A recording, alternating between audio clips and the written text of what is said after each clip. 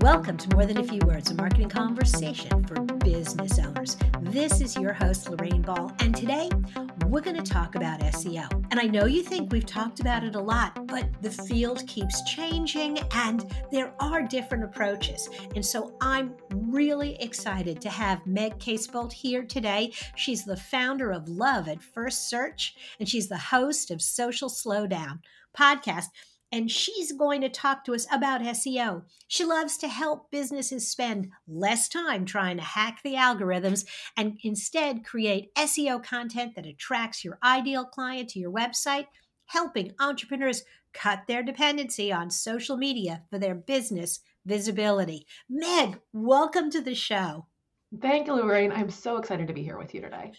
This is going to be so much fun because as I was reading your bio and reading your show notes, I'm thinking she's speaking my language. She's totally on the same page with me. So let's start with some easy questions, maybe some myths that people struggle with and make those mistakes. Sure. So I think one of the things that people struggle with the idea of search engine optimization, I think there are two big myths that we can bust really quickly here. The first is that it's incredibly complex and you need to have an expensive team come in to fix your website for it. And the second is that you have to produce boatloads of content, like pants loads of content in order to be successful. And I just want to come out and be the first to say, like, neither of those things is true. You don't need an expensive team. You don't need to blog every day, every week. You don't like there are things that used to be required in SEO. But now with the way that Google has changed what it's looking at and all the different options available in terms of search engines you could pursue, like it doesn't have to be that hard. You just have to be super, super clear about who you serve and how you help them. Okay, so I'm excited. I'm not going to hire somebody really expensive to do my work, and I'm not going to make myself crazy. So now I've got all this free time and money. What am I going to do? What should I do to really get the most out of the content I am creating? Sure. So the first thing is, again, to be clear about who you're talking to. In our case, before we started recording this, you said, we're working with business owners who are really strapped for time. And so the way that you're creating your content in these 10-minute snippets that they can listen to while they're busy, this isn't something they have to sit down and read. This isn't something that they have to watch on YouTube. You've particularly chosen the media format of a podcast because you know that people can listen to it on the go, or if you're like me, like 1.4 speed, right? Like these are busy people and you're creating with them in mind. The other thing that you can do is after you've created something, figure out what's working about it. There are a lot of tools in the search space that can help you see exactly what people are already looking for. You have 800 episodes of your podcast. There's a tool called Google Search Console that you can go into that will tell you what every single one of those show notes is showing up for in search results. And you can take a look and see what's already working for you in terms of what's on your website. Awesome. Okay, so I can look at what's already working. Are there things I can do that help me repurpose or reuse some of what I've already created once I figure out, this episode, my conversation with Meg, was fabulous. I want to get the most benefit from that. Absolutely. So the first thing you can do is take what you've already created. If you have a blog post or a podcast or, a sales page or something like that, and do more with it. That might mean updating old content. That might mean recognizing what some of those phrases are that people are already looking for and just kind of leaning more into it, amplifying what's already in your content so that way people can find it more easily.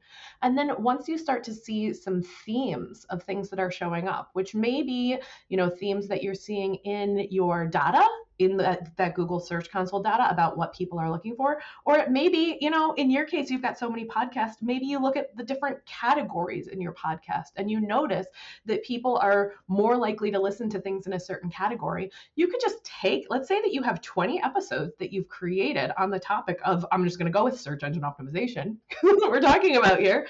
And you could create a guide that is just, here's everything you need to know about search engine optimization for business owners, right? And link those 20 episodes that you've already created into that comprehensive guide. We call that cornerstone content in the SEO space because apparently people in SEO have to come up with fancy names for very basic terms just to confuse people. That actually is brilliant, because the nice thing about a cornerstone page is if 3 months from now I create additional content, I can go back and link that to the cornerstone as well. And so I continue to add more information to that core page. Yes. And then you can go into all of those, 20 episodes of the podcast, go into the show notes and say, if you want to learn more about this topic, check out our guide. And that way, people who are landing on one page have a chance to go deeper and to understand that you are an expert on this topic and that you have all these resources compiled and ready for them to go. You're working with really busy business owners. They don't have time to dig through all 800 episodes, right? But if you can say, hey, this is a topic that you're interested in, here's the 20, here's the Cliff's Notes versions of these episodes all in one place. They are able to then go through and binge that existing content to trust your authority on that topic. Plus, that ultimate guide, or whatever we want to call it, the comprehensive guide, the SEO 101, whatever you want to call it, that ranks better for that term because all of those posts are linking to it. And because we're using that term and we have this really, thoughtful and well thought out guide without needing to create much new of anything, because you've already recorded the podcast. You already have the keywords. Like, you have these assets that are probably sitting on your website or somewhere in your email, potentially. You haven't even published them yet. You have these assets. Let's go build them into something awesome. I like to give this metaphor of, like, when you're building a wall, you build all the bricks first, and then you take the bricks and you build them into something larger that's stronger than each of those individual pieces. Absolutely. That is such a great strategy because it uses content that you have. It allows you to really focus on things your audience, the human beings, really care about. And then you also have an opportunity to keep the search engines happy because you're making it easy for them. And so it's a win-win-win.